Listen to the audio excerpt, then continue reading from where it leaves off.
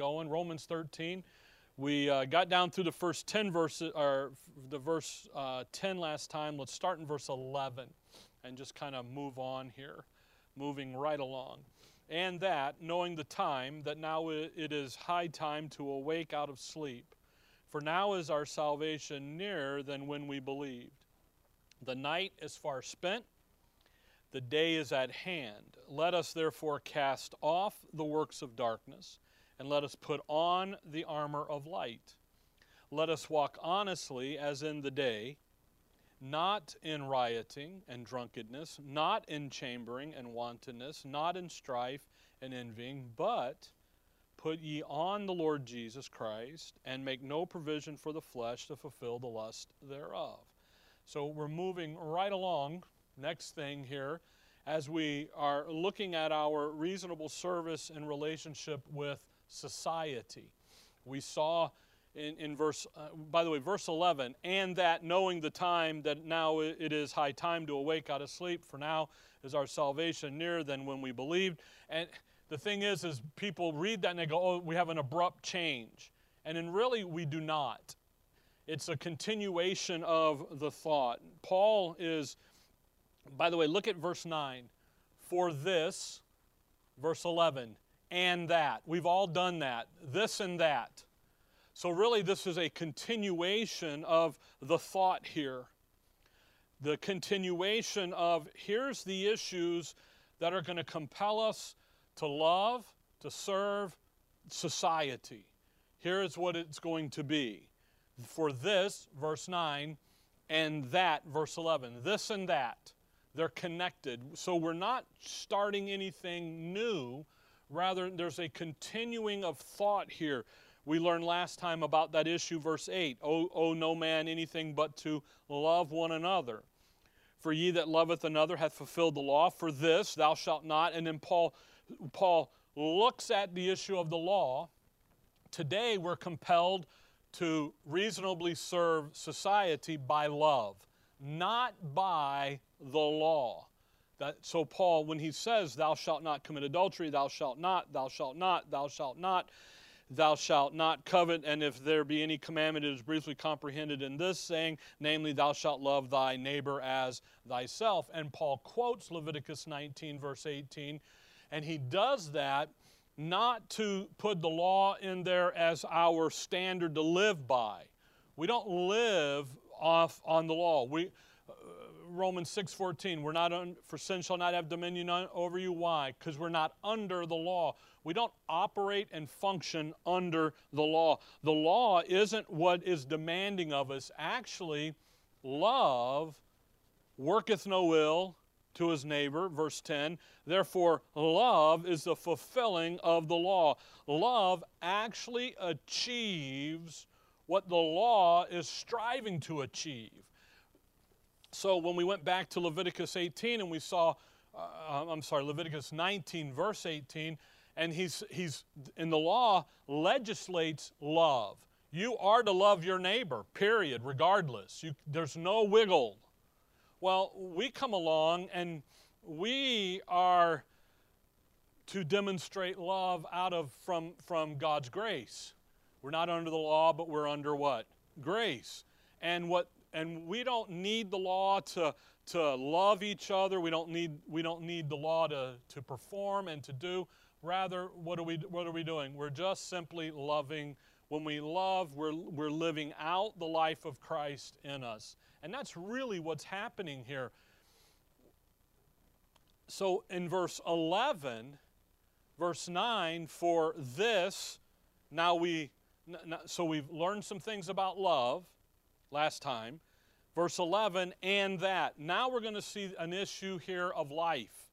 And really what's going to happen here is Paul is going to say, hey, we're to relate to society by understanding that we are to love one another, okay? And that issue of, and by the way, the love there is that mental attitude, Philippians 1, the valuing and esteeming, the way God values, esteems, thinks about things. So we're going to love in the proper manner. And now, verse 11, we're going to come in and we're going to understand that there's an urgency here that we need to have in our thinking about society, about us. And that urgency, we're to have a sense of urgency like a soldier does in a battle. And if you think about this as we move through here, he's going to talk about some soldierly terms, the language here.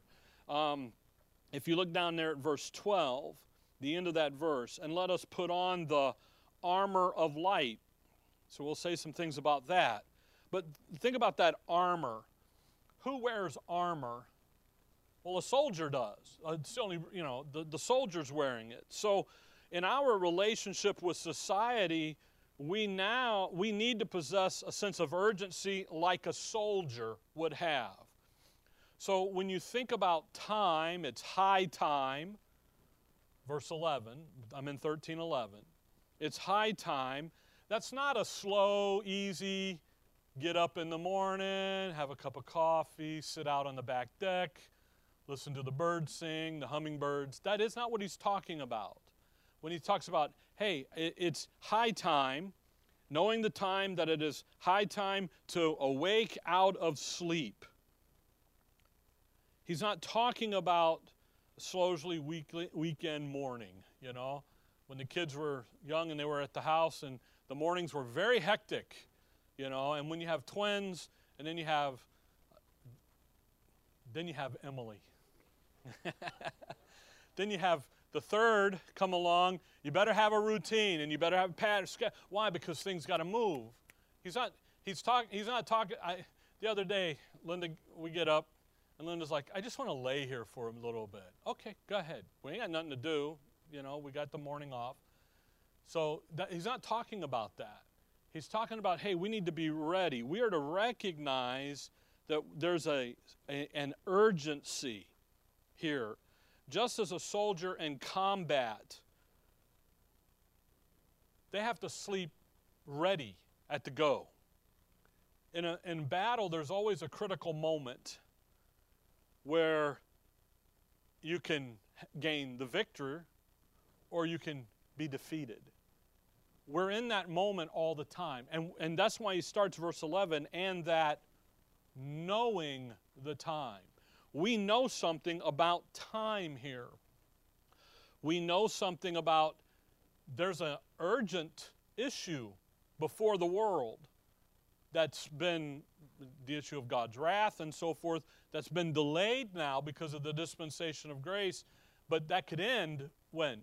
In a moment, in the twinkling of an eye, that imminency issue. So the idea here, it's high time, awake, out of sleep. We are to understand the times that we're in, and we're to understand that we're at really the most critical moment in human history is today. It has been this way for a little over 2,000 years, since Calvary, especially since Acts 9, road to Damascus and the interruption.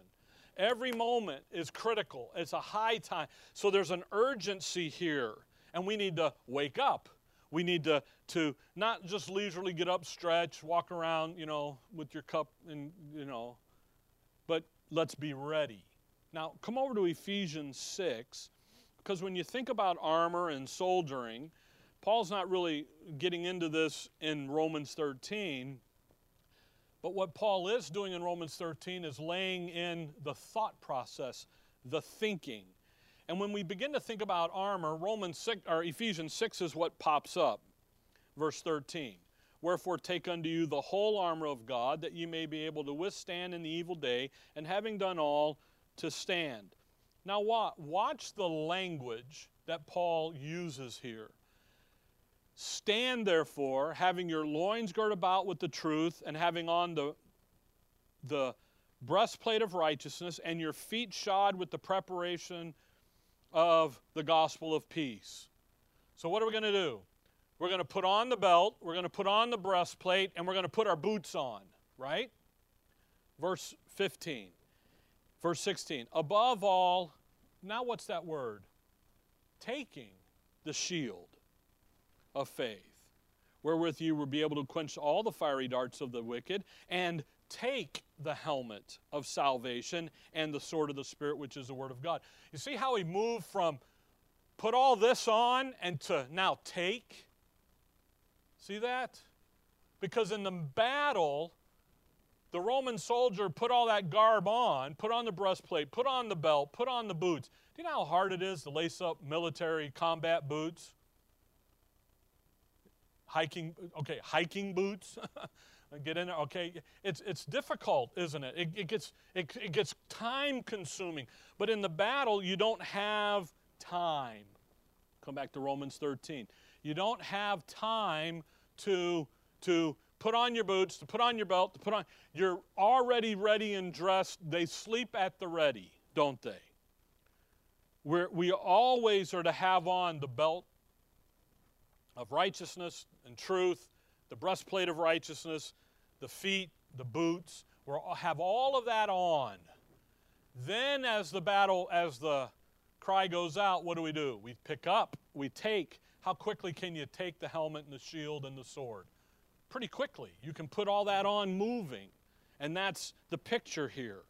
So back in Romans 13, verse 11, and that knowing the time that now it is high time to awake out of sleep, we're to have the same sense of urgency that soldier does in the battle. We're in the battle. Paul, he uses that soldier thinking or terminology, 2 Timothy 2. 2 Timothy 2, verse 3, thou therefore endure hardness as a good soldier of Jesus Christ. No man that warreth entangleth himself with the affairs of this world, that he may please him who hath chosen him to be a soldier. We're an ambassador, we're a soldier. That thought process, that mentality. Why? Because what's our relationship, our reasonable service in society now? Yes, it's to love them. Yes, it's to value them and esteem them the way God does. Romans 5:8, he died for them, he loves them. Yes, that way, but also, hey, it's high time. There's an urgent issue here that's coming. And we need to understand the urgency of the hour and the pressing need, back in Romans 13, the pressing need to not fall into spiritual sleep, if you will. Not to fall into a spiritual complacency and slumber and just, they'll deal with it one day. No, there is no one day. He could come back now. That issue down, and when he says there at the end there, for now is our salvation nearer than when we believed. A lot of folks say, well, that's the rapture. Yes, but it's also much more than that. We'll see as we get into there about that issue in verse 12 about the day is at hand. There's something more there, and if we have time this morning, I'll touch on it. We'll get into it more next time. But yeah, it is the rapture. That is what ends. That is the day of our salvation, but it's much more than that. There's a deeper component to it. In our relationship to society, time is short. And we're at that moment in the battle that could lead to victory or it could lead to defeat. And we need to be aware of that. And when it comes to society, we need to have that sense of urgency here of, yes, I love you. Yes, look at how Christ died for you. Yes, God loves you. Grace and peace. And hammer that out. And then come over here and let's get on with it. Let's move with it. So what do we need to know then? Well, 13:11, and that knowing the time. So we need to know some things about time, don't we? We need to understand some different issues that are here. Now, high time, specific here. We're not just dealing with, well, it's 9:45. We're not talking about like that. He's talking about what's going on here. And again, Paul is, hey, guys, let's wake up. Pay attention here. Let's understand what we're talking about when we're looking at the issue of time, because there's an urgency here. Come over with me to Ephesians chapter 5. Ephesians chapter 5. Ephesians 5. Just thinking about this issue about waking up, again, spiritually being slumber and asleep. And I'll be honest with you, most of Christianity is asleep at the wheel, if you will. Okay? Why? Because when you start talking to them about Bible study or looking at this or that, they go, whoa, whoa, easy, man. Just chill. No, you got to know this. You know, I honestly, I think people have this idea that when the rapture happens, that they're going to have a few minutes to read YouTube and catch up real quick. You don't have time for that. He's grabbing you. He's getting you. You know, hey, hang on a minute. Let me check that. No, you need to know this. You need to have it in your inner man now. Look at Ephesians 5, verse 14. Now, Paul's talking to the church at Ephesus. Now, the church at Ephesus is he spent the most time at any church he spent here. They're a big church as far as numerically, but also they struggle. They have problems, so they're not the perfect church. I think it was Spurgeon said, if you find the perfect church, don't join it, you'll mess it up. So we're not talking about a perfect church. We're just talking about there's advanced doctrine here, maturity, moving. Verse 14, wherefore he saith, awake thou that sleepest, and arise from the dead, and Christ shall give thee light. Now think about this. He's going to awake thou that what? Sleepest, and arise from the dead. Notice how sleep and dead, they're connected here. Now he's not talking about physical death. He's not talking about physical sleep. He's talking about spiritual. That's why the issue of Christ shall give thee light. We're at Romans 13. We're going to put on the armor of light. So what's Paul doing here? Hey, it's time to rise, guys. It's time to get up out of that spiritual slumber. Look back up at verse 1.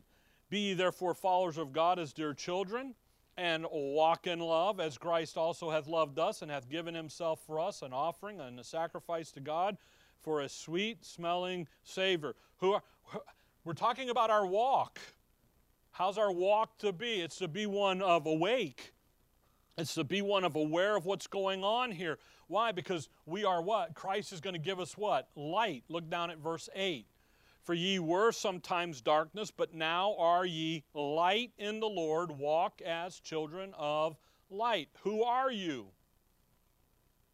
You're the children of the light. That's who you are. So what should we be doing? We should be walking. Now, the light there, you need to wake up. That's what he's getting at here. Those at Ephesus, the stuff in Romans 13, he's just laying the foundation in. Wake up. Who are you? We have to understand something here, that we are the light. Now, when he says that we're the light, we were watching, you guys watch that show, Quantum Leap? Back in the 80s when it came out the first time.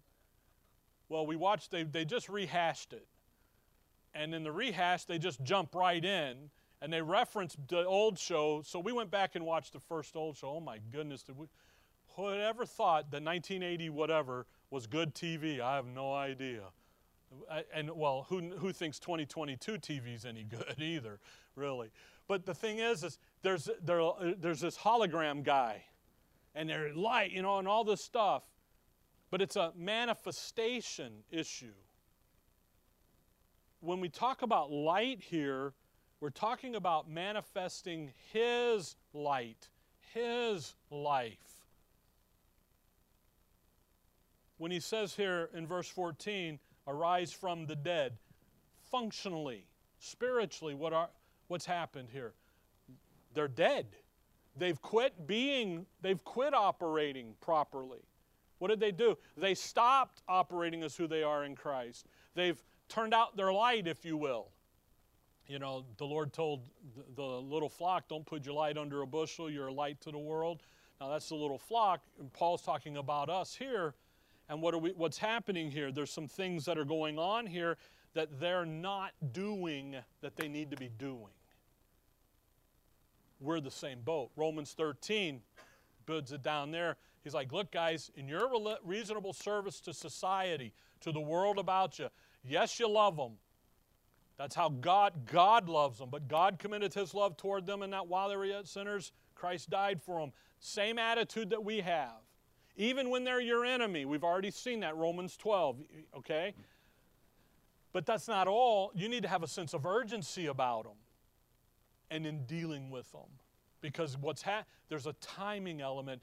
And when you go out there and you put on that armor of light, Romans 13:15, when you put on that, or 13:12, when you put on that armor of light, who are you showing forth? You're showing forth Him and His life. Okay? Now, in Ephesians 5:14, Paul quotes Isaiah 60. Now, Paul quotes Isaiah, actually he quotes the prophets in Ephesians quite a bit, Isaiah specifically, because there's a parallel situation back here in Israel, okay? And that parallel situation, we can look at it and learn from it. Next hour, when we're going to start talking about Satan and his strategies. And there's stuff in the Old Testament that we sit here, we can look at how he did, and we can learn from it. Come back with me to 1 Corinthians 10 on your way back to Isaiah 60. 1 Corinthians 10. Just, you have to, the Scripture is wonderful that way. 1 Corinthians 10, if you look there at verse 11, 1 Corinthians 10, verse 11. Now all these things happen unto them for ensamples, and they are written for our admonition. See that? Things in the Old Testament, they're written for what? Our admonition. Doesn't come back on over to Romans 15. It doesn't mean we're going to go live our life by them, but we can understand principles that Paul's raising by looking at Israel. That's why understanding Israel in your Scripture is so important, because Paul pulls and says, you see those guys? Those are examples and samples. Those things, they're there. They didn't just fill up. They're not written there to fill up the pages of the Word. They're written there to teach doctrine. Romans 15, verse 4, for whatsoever things were written aforetime were written for our, what? Learning. Not instruction. Not ruling your life, but what? Learning. That we through patience and comfort of the Scriptures might have hope. So come back to Isaiah 60. By the way, next hour I'll repeat a little bit of that with you as we look at the strategies. Look at Isaiah 60. So when Paul reaches back, when Paul in Ephesians 5, Romans 13 says, hey guys, it's time to wake up. It's time to let His light shine out through you in your life. He quotes a passage in Isaiah where Israel is in a similar condition. And he says it's like that. Isaiah 60, verse 1. Arise, shine, for thy light is come, and the glory of the Lord is risen upon thee. Now, this is Israel. This isn't the body of Christ. Paul quoting this in Ephesians 5 is not saying that this verse is being fulfilled today in the age of grace. He's talking about a parallel situation. Okay?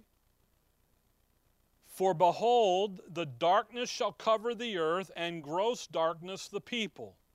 But the Lord shall arise upon thee, and His glory shall be seen upon thee.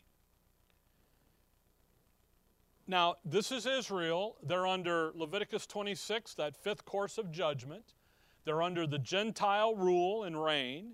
That's where they are historically. This is where we're looking at. Prophetically, verse 3, and the Gentiles shall come to thy light, and the kings to thy brightness of thy rising. That is a reference to the millennial kingdom and what's happening there. But what I want you to see is when Paul brings this up, he's looking at an issue in Israel, is that Israel is in what? Darkness. But it isn't just nighttime. It's a spiritual darkness. It's a gross darkness. Come back to chapter 59, verse 9. Chapter 59, verse 9. Therefore is judgment far from us, neither doth justice overtake us. We wait for light, but behold obscurity. For brightness, but we walk in what? Darkness. Why is that? Because they went out and they joined Baal and the vain religious system of the world. They left the pure religion given to them. They're over here doing something they're not supposed to do. They broke the first 5 commandments of the 10 commandments. They're out over here whoring and doing all this spiritual wickedness. So God, if you don't do what I say, I'm going to curse you. And guess what they're doing? They're cursed. And what are they walking in? They're walking in darkness and in gross darkness. So what does 60 verse 1 say? Arise, shine, wake up, get up, pay attention to what's going on, pay attention to where you're at, look at what's happening. And what Paul's doing is he's pulling this illustration out of, hey guys, it's time to wake up. Come out of the darkness of the world. By the way, the darkness of the world, you know what it brings about? Doom, death, destruction. You're not that. You're not of the world. The Lord quotes this in his earthly ministry to that little flock. He says, you're not of this world. You're of this over here. You're not of the night. You're of the day. You're not of darkness. You're of light. And that's what Paul's doing. It's time to wake up. So when you come back to Romans 13, you know, it's almost as if Paul is asking the question, how are you spending your time? How do you relate to the world? Well, we're to relate to the world with an understanding that I am light. My job as an ambassador is to rescue them from darkness and doom and despair and death and destruction. What's my job? Grace and peace.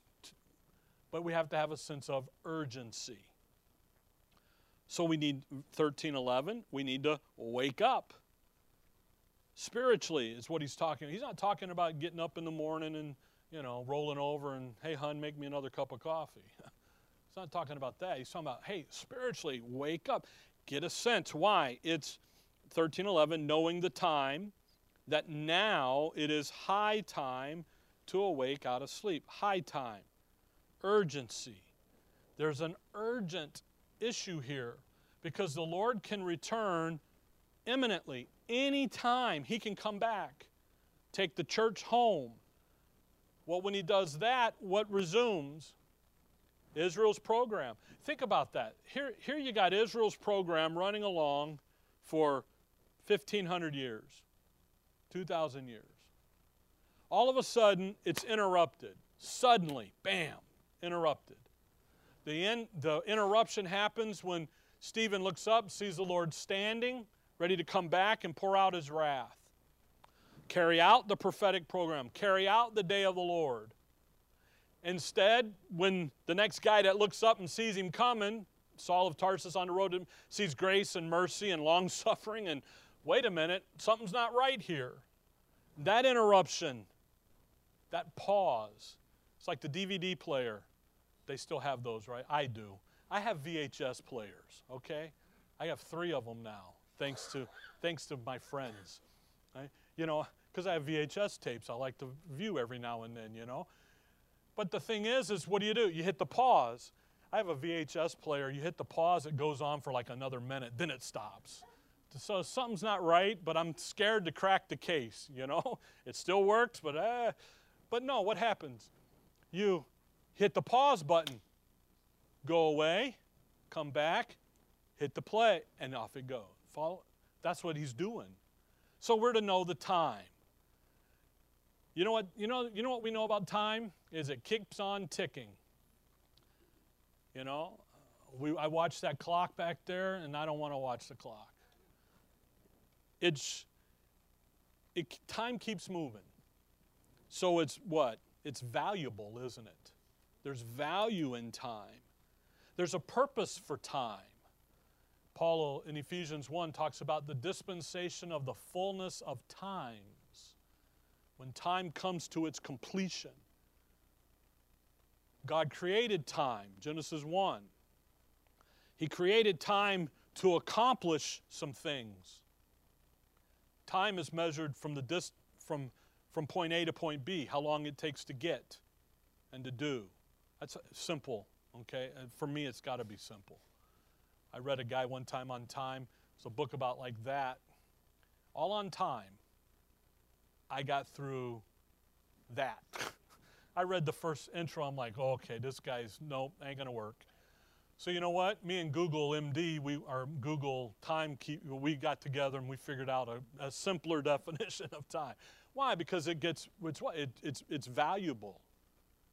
It's short, isn't it? You think about our ages, a time when you think about age, it's like, I got plenty of time. No, you don't, because it's here quickly. And there's some things that we need to be aware of about time. Come over to 1 Corinthians chapter 7. 1 Corinthians chapter 7. Just notice Paul, and again, the language here about time and about what's happening and how we are to pay attention to it. Why we're to have an urgency about it with our neighbors, with society about us. 1 Corinthians 7, verse 29. Paul talking to the Corinthians. But this I say, brethren, the time is short. It remaineth, that both they that have wives be as though that they had none. Notice, time is what? It's short. We usually say we don't have enough time. A couple weeks ago, the college football coach said if we just had enough time, we'd have won the game. Well, no kidding. But you ran out of time, so what? You lost the game. By the way, he's a great thinker.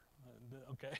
That's real profound. If we'd had more time, no, why? It's fleeting. It's short. Paul's view of time is that short. We don't have enough of it. Come over to 2 Corinthians 6. 2 Corinthians 6 and verse 1. 2 Corinthians 6, 1. We then as workers together with him. By the way, don't forget that. We work together with who? With him, with Christ. Beseech you also that ye receive not the grace of God in vain. For he saith, I have heard thee in a time accepted, and in the day of salvation have I succored thee. Succored, helped. That's Isaiah 49, verse 8, where Paul quotes from, and he goes back over there and he gets into the issue in Isaiah 49 where the Father comes and helps the Son out. But what I want you to notice in verse 2 is after succored thee is a colon. That's where that verse ends in Isaiah 49. Now Paul is going to add his commentary to it. Behold, now is the accepted time. Behold, now is the day of salvation. And Paul adds in that issue of behold. He says it 2 times. And he does that so that the Corinthians would understand that they are wasting time. That's what they're doing. And the Corinthians were a wealthy group of people. The port at Corinth was one of the greatest prizes in the Roman Empire as far as the seaworthiness and Greece and all of that. They were wealthy. So you know what they did? They got up easy in the morning and had their coffee out on the deck and watched the birds, and they did. And Paul's like, no, guys, it's urgent here. Let's go. Let's go. Sometimes it's kind of like us here. Not so much lately, but in the past, we have a lot of things in this state that can distract us from study. In a month or two, it'll start being in the 80s. Beautiful weather. So what are we doing? Now we're out at the crack of dawn hiking or boating, or or in a couple months there'll be snow on the hills. So what are we? We're up skiing. Now there's nothing wrong with that. The Lord gave us all things to enjoy, all things. But what happens to it is it begins to do what? It catches you and it distracts you away from what you ought to be doing. That's why Paul does this. Now is the accepted time. Now is the day. Yes, but behold. Now, Paul is emphasizing this issue of you need to pay attention here. Don't waste your time. And that's exactly what Paul's getting at in Romans 13. What are you doing with your time? How do you, and he's not talking about managing your time with the day planner and all that. He's talking about whatever you thinking about, whatever you're concerned with is what's dominating you and controlling you. And in our relationship with society, that ought to be a little bit more urgent than some of the other stuff that we do. Okay? Come over to Ephesians 5. Again, just thinking about time. Ephesians 5, where we were a minute ago. Raising kids, you're always worried about getting them raised. The time. You know, you have them for 18 years, they say. No, you have them for 20-something years because they move back home. Okay? You know, actually, you never lose them. And, you know, you really don't as parents. But you release them to adulthood. But you're always talking about time. When the kids were in high school and marching band, it was like up at the ungodly hour of 5 a.m. You know, got to do this. And it's like, oh. As soon as they could learn to drive, go, have fun. Here, let me buy you a clunker. Just go. Leave me alone. You know? But what? Time. What are you doing with it? Ephesians 5:16, verse 15, see then that you walk circumspectly, not as fools, but as wise, redeeming the time, because the days are evil. Think about that. We know that the world is evil, but notice the redeeming the time. To redeem something is to go buy something back from someone else who owns it. You see, somebody owns time right now, the adversary. And our job is to go and take it back from him. Think about a pawn shop. You go in and you pawn an item and you get the loan and then you come back and what do? Well, who owns that item? The pawn shop does. You come back in and pay the loan back, and what do? You redeem the pawn. Now, if you don't, they call it a dead pawn, and he can then sell it to me over here free and clear because you did not, meet your obligations. But what if I'm the one doing the pawning? What am I? I'm in there trying to hustle to get it back. So when he talks here about redeeming the time, we as children of light, we get to rescue time from the hands of the adversary. He's the one that owns it right now. He's the prince, the power of the air. He's in charge. And we get to come along and we get to redeem it. And how we do that is by walking as the children of light, as living as who we are in Christ, understanding what God has made us and who God has made us in Christ, and then come out over here in the details of life and live it out. So what are we doing? We are to redeem the time. We're to use the time to manifest the light. And when we do that, we're reversing the satanic policy of evil concerning time. You think about the adversary. Come over to Revelation 12. Revelation 12. Obviously, we're not going to get very far. I'm just going to get one verse this morning. But you just think about the issue of time. It's more than the timeline. Time past, but now ages to come. But it's understanding what are you doing with it. Look at Revelation 12. In Revelation 12, you start there in verse 7, we've got the war in heaven, Michael and his angels, and the dragon and the old serpent, they're all cast to the earth. Verse 9, look at verse 12.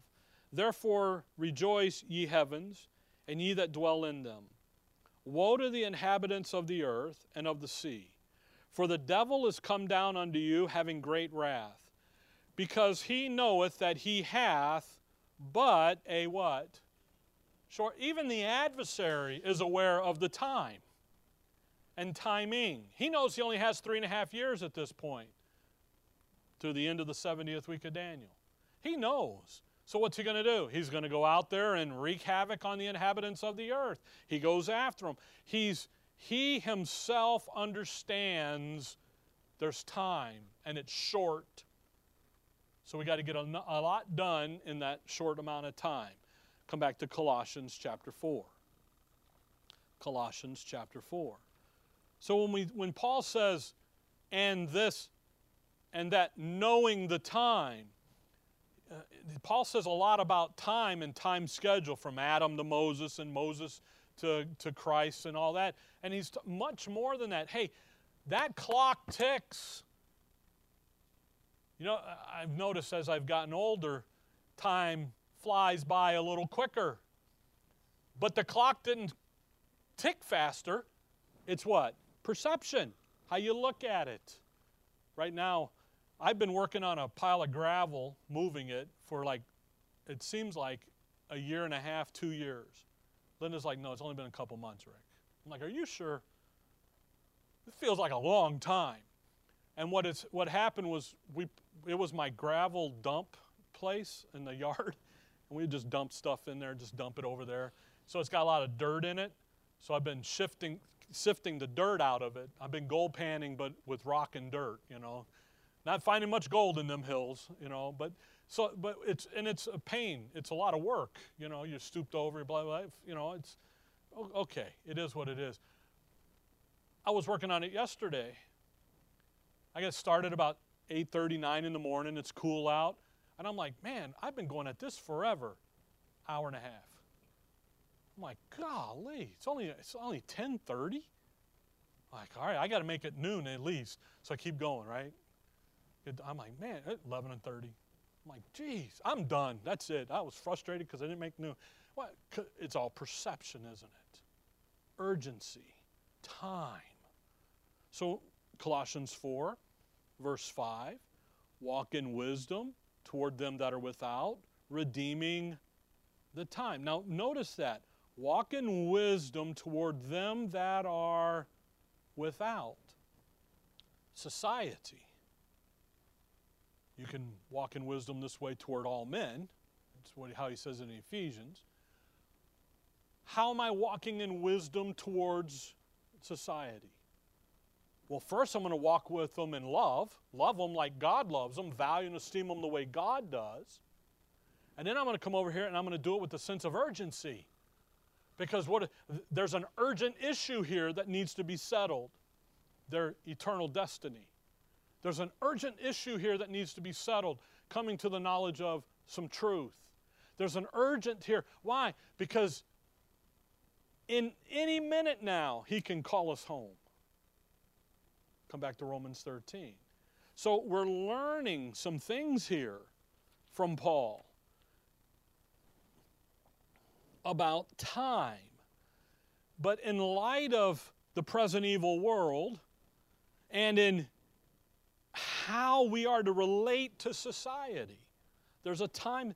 Now, he's not saying, we were coming to church this morning and we stopped at the corner. We always do a McDonald's coffee run on Sunday morning. Anyway, it's a kid thing and a wife thing. So we go in and there's a guy on the corner preaching on the street. He's got a megaphone and his Bible and he's reading. Now is the day of salvation. You can't hear him unless you roll your windows down because of all the street noise. There's nobody listening to him. Everybody's looked the other way. You know how you do it when the guy walks up looking for money. You know, he looked the other way. That's what they're doing, the poor guy. But now, not my words, the Lord's word. Right? And I'm sitting there thinking about that. He's got some urgency. He had the wrong gospel, but he had an urgency about it. Why? Because there's an urgent issue here. And sometimes, what do we get to? We get that, somebody else will talk to him. Yeah, we don't have to worry about that. Yeah, it's not really in my ease of comfort. It isn't about that. It's about you. I told you last time, you can impact more people by just living as who you are in Christ than you ever do by opening your mouth and talking to them about something. If you live your life as who you are in Christ, that impacts your neighbors. Because then you have a different attitude toward your neighbor, toward society. Doesn't mean you're out there on the street preaching away. Now, nothing wrong with it, but that's not the point. Because, by the way, if you say, you've got to be doing this, what did you just do? Thou shalt do it this way. You just put a law of performance on that. Now you didn't match the performance. No, what's compelling me? What's motivating me to talk? What's motivating me to say, hey, would you come? It's a love of Christ that constraineth us.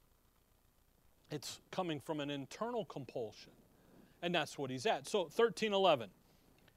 And that knowing the time, that now it is high time to awake out of sleep. For now is our salvation nearer than when we believed. Now, the end of that verse, by the way, we're to take advantage of time. We're to wake up. We're to have an urgency about it. Because now what Paul's going to do, and we'll introduce this for next time, verse 12, the night is far spent, the day is at hand. So now Paul is going to talk about time in relationship to the night is far spent, and yet the day is at hand. So if you think about time past and night, and then you think about today, that's the interruption, and then you think that's the day is at hand, and then you think about to come, night. In Scripture, nighttime is never a good thing. It's usually tribulation. That's what he's talking about. But what I want you to see is the end of that verse 11. Now is our salvation nearer than we believed. Why? Because the day is at hand, verse 12. There's a connection there. Now, usually what happens is people say, well, when he says that it's nearer than when we believed, he's talking about the rapture. Well, the rapture can come at any moment. The rapture, the gathering together of the body, the catching away, the day of redemption is probably a better term, of the redemption of the body, okay? Paul in 2 Thessalonians calls it our gathering together. That's a great term. And they say, see, it's near, well, and Paul anticipated being called home in his lifetime. Don't you? I do. Now, the Lord tarried, and we thank him for tarrying for over 2,000 years. But we can live that way. My dad always told us, he said, listen, you plan like the Lord isn't coming back for 10 years. You live like he's coming back in any minute. So you're paying attention. By the way, Paul did that. He had long-range planning. In Romans 15, when we get over there, he had planned to go all the way to Spain. But first he had to get here, and then here, but he had to Spain. From Scripture, we don't know if he ever made it to Spain. Some say he did, some say he didn't. Doesn't matter. He had that plan. Nero got him probably before he got there, more than likely. But what I want you to see is this issue about our salvation is nearer than we believed, than when we believed. Why? The day is at hand. Come over with me to 2 Timothy chapter 2. The salvation that he's talking about has something to do with the day at hand. So it's more than the rapture. That's my point, okay? The rapture, Paul, he lived life like it was going to happen right in the moment, in the twinkling of an eye, okay? But then as life progressed and he saw that it wasn't, he changed his tune. You got 2 Timothy 2? Hold there, flip back to 1 Timothy 3. And he started talking like this. 1 Timothy 3, verse 14, these things write I unto thee, hoping to come unto thee shortly. But if I tarry long, that thou mayest know how thou oughtest to behave thyself. You see how he says, if I tarry long? Now, he's not talking about the rapture, but he's talking about being delayed. But see, now he starts talking like, you know what, if I don't get there, you still need to know how to behave. So he writes it. If I don't make it, if the Lord does, and I go die, that's why in 2 Timothy 4, it's time for me to die, and we got to finish this up. because I'm going to go, and if the Lord tarries on, which obviously he is because I'm about to die, then you know what? 2 Timothy 4 there, you need to be ready. You need to preach the word, be instant in season, out of season. You need to do the work of an evangelist. You need to make full proof the ministry. You need to carry on Timothy. And that's the exhortation. So Paul, he carries a conversation all through his epistles of the day of redemption being an imminent thing, can happen at any moment. But then as he gets older and as he sees it might not happen in his lifetime, he shifts to, hey, you got to carry on here, guys. You got to pay attention. The reason no man stands with him at the end of 2 Timothy 4 is, if you go back and look at it, he's just sent everybody out to do ministry. See?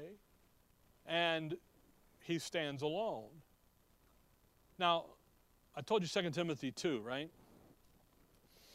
Look at verse number 10 and just catch this for next time and we'll see this. So in Romans 13:11, when he says our salvation is nearer than when we had believed, yes it is, because the day of redemption is, but that salvation has to do something with that issue about the day is at hand. And we only have 5 minutes, so I can't get into it, so wet your whistle for next time. Verse 10, therefore I endure all things for the elect's sake, that they may also obtain the salvation which is in Jesus Christ, notice, with eternal glory. Now you got to think about that word salvation. Salvation has 3 tenses to it, past, present, and future. Salvation in the dictionary just means to be rescued from harm or hurt or travesty, and it's got a whole list of things. Salvation in your justification unto eternal life from sin, he's not talking about. You're already justified. He's not talking about that in Romans 13 either. You're already justified. Salvation in the moment, present tense, in the walk. That's why he says to the Philippians, work out your salvation with fear and trembling.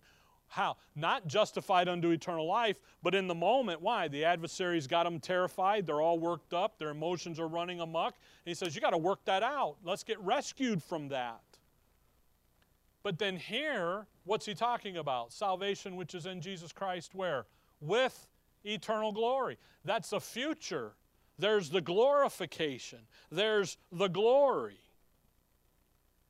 And he says, I endure all things for the elect's sake, that they may also obtain the salvation which is in Christ Jesus with what? Eternal glory.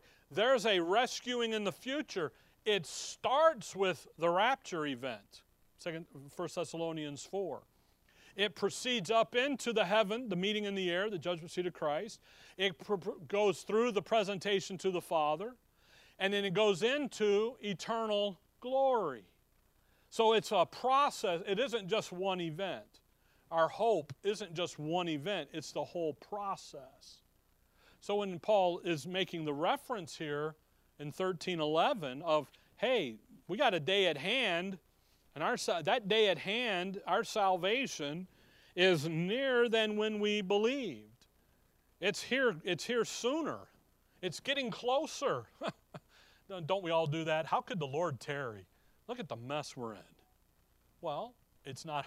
Go back 100 years. The earth was in a mess then too. Go back 200 years, and it just. Well, how can he tarry? Well, it's his grace. It's his long suffering. That's why it's not yours. Because what would you do? Just blow them up and be done with it. No, we got a plan. We got a program. So when you come back to Romans 13:11. For now is our salvation nearer than when we believed. The night is far spent, the day is at hand. Let us therefore cast off the works of darkness. There's that slumber, that spiritual slumber. And let us put on the armor of light. Let's go over here and let's live as who we are in Christ and have His life shine out in our life. And when we do that, we'll have a sense of urgency because that's what then grips us. Okay? Now, we'll pick up in verse 12. Hopefully get more than one verse next time. I don't know. Okay? Because I don't want to run through this, kind of unpack it with you. just catch that issue of our salvation near. It's more than just the going home and being with the Lord in the rapture. It's that issue of eternal glory over in the future, which will go on world without end, ages to come, and off and on and on and on. Okay? All right, well, I hope some of that made sense somewhere along the lines. It did in my mind when I studied it, so I hope it made sense for you. All right, Heavenly Father, we thank you for the morning, Lord. We thank you for your word. And Lord, we just thank you for who we are in your Son. We'll let that grip our hearts and resonate into our thinking. And as we consider our reasonable service into these different areas, that we would just let your life be the light that shines in our life. In your name we pray. Amen.